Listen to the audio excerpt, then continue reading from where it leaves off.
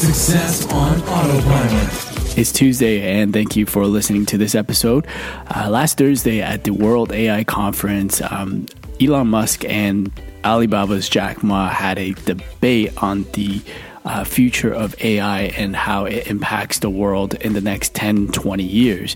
And both have great points on what their thoughts are, and they were actually really contrasting each other. And Ma actually spoke about how machines cannot replace human in the future, where Musk is saying, hey, machine's going to overtake the human if we don't protect humans from machines and from artificial intelligence. So really, really interesting. I will post a video of that entire debate below this episode so you can watch it and see what you think. And one thing I wanted to point out is actually Elon Musk said that we are already a cyborg. As you know, a few episodes ago, I spoke about his venture called Neuralink, which is, if you go back to that episode, you'll kind of hear what that is about.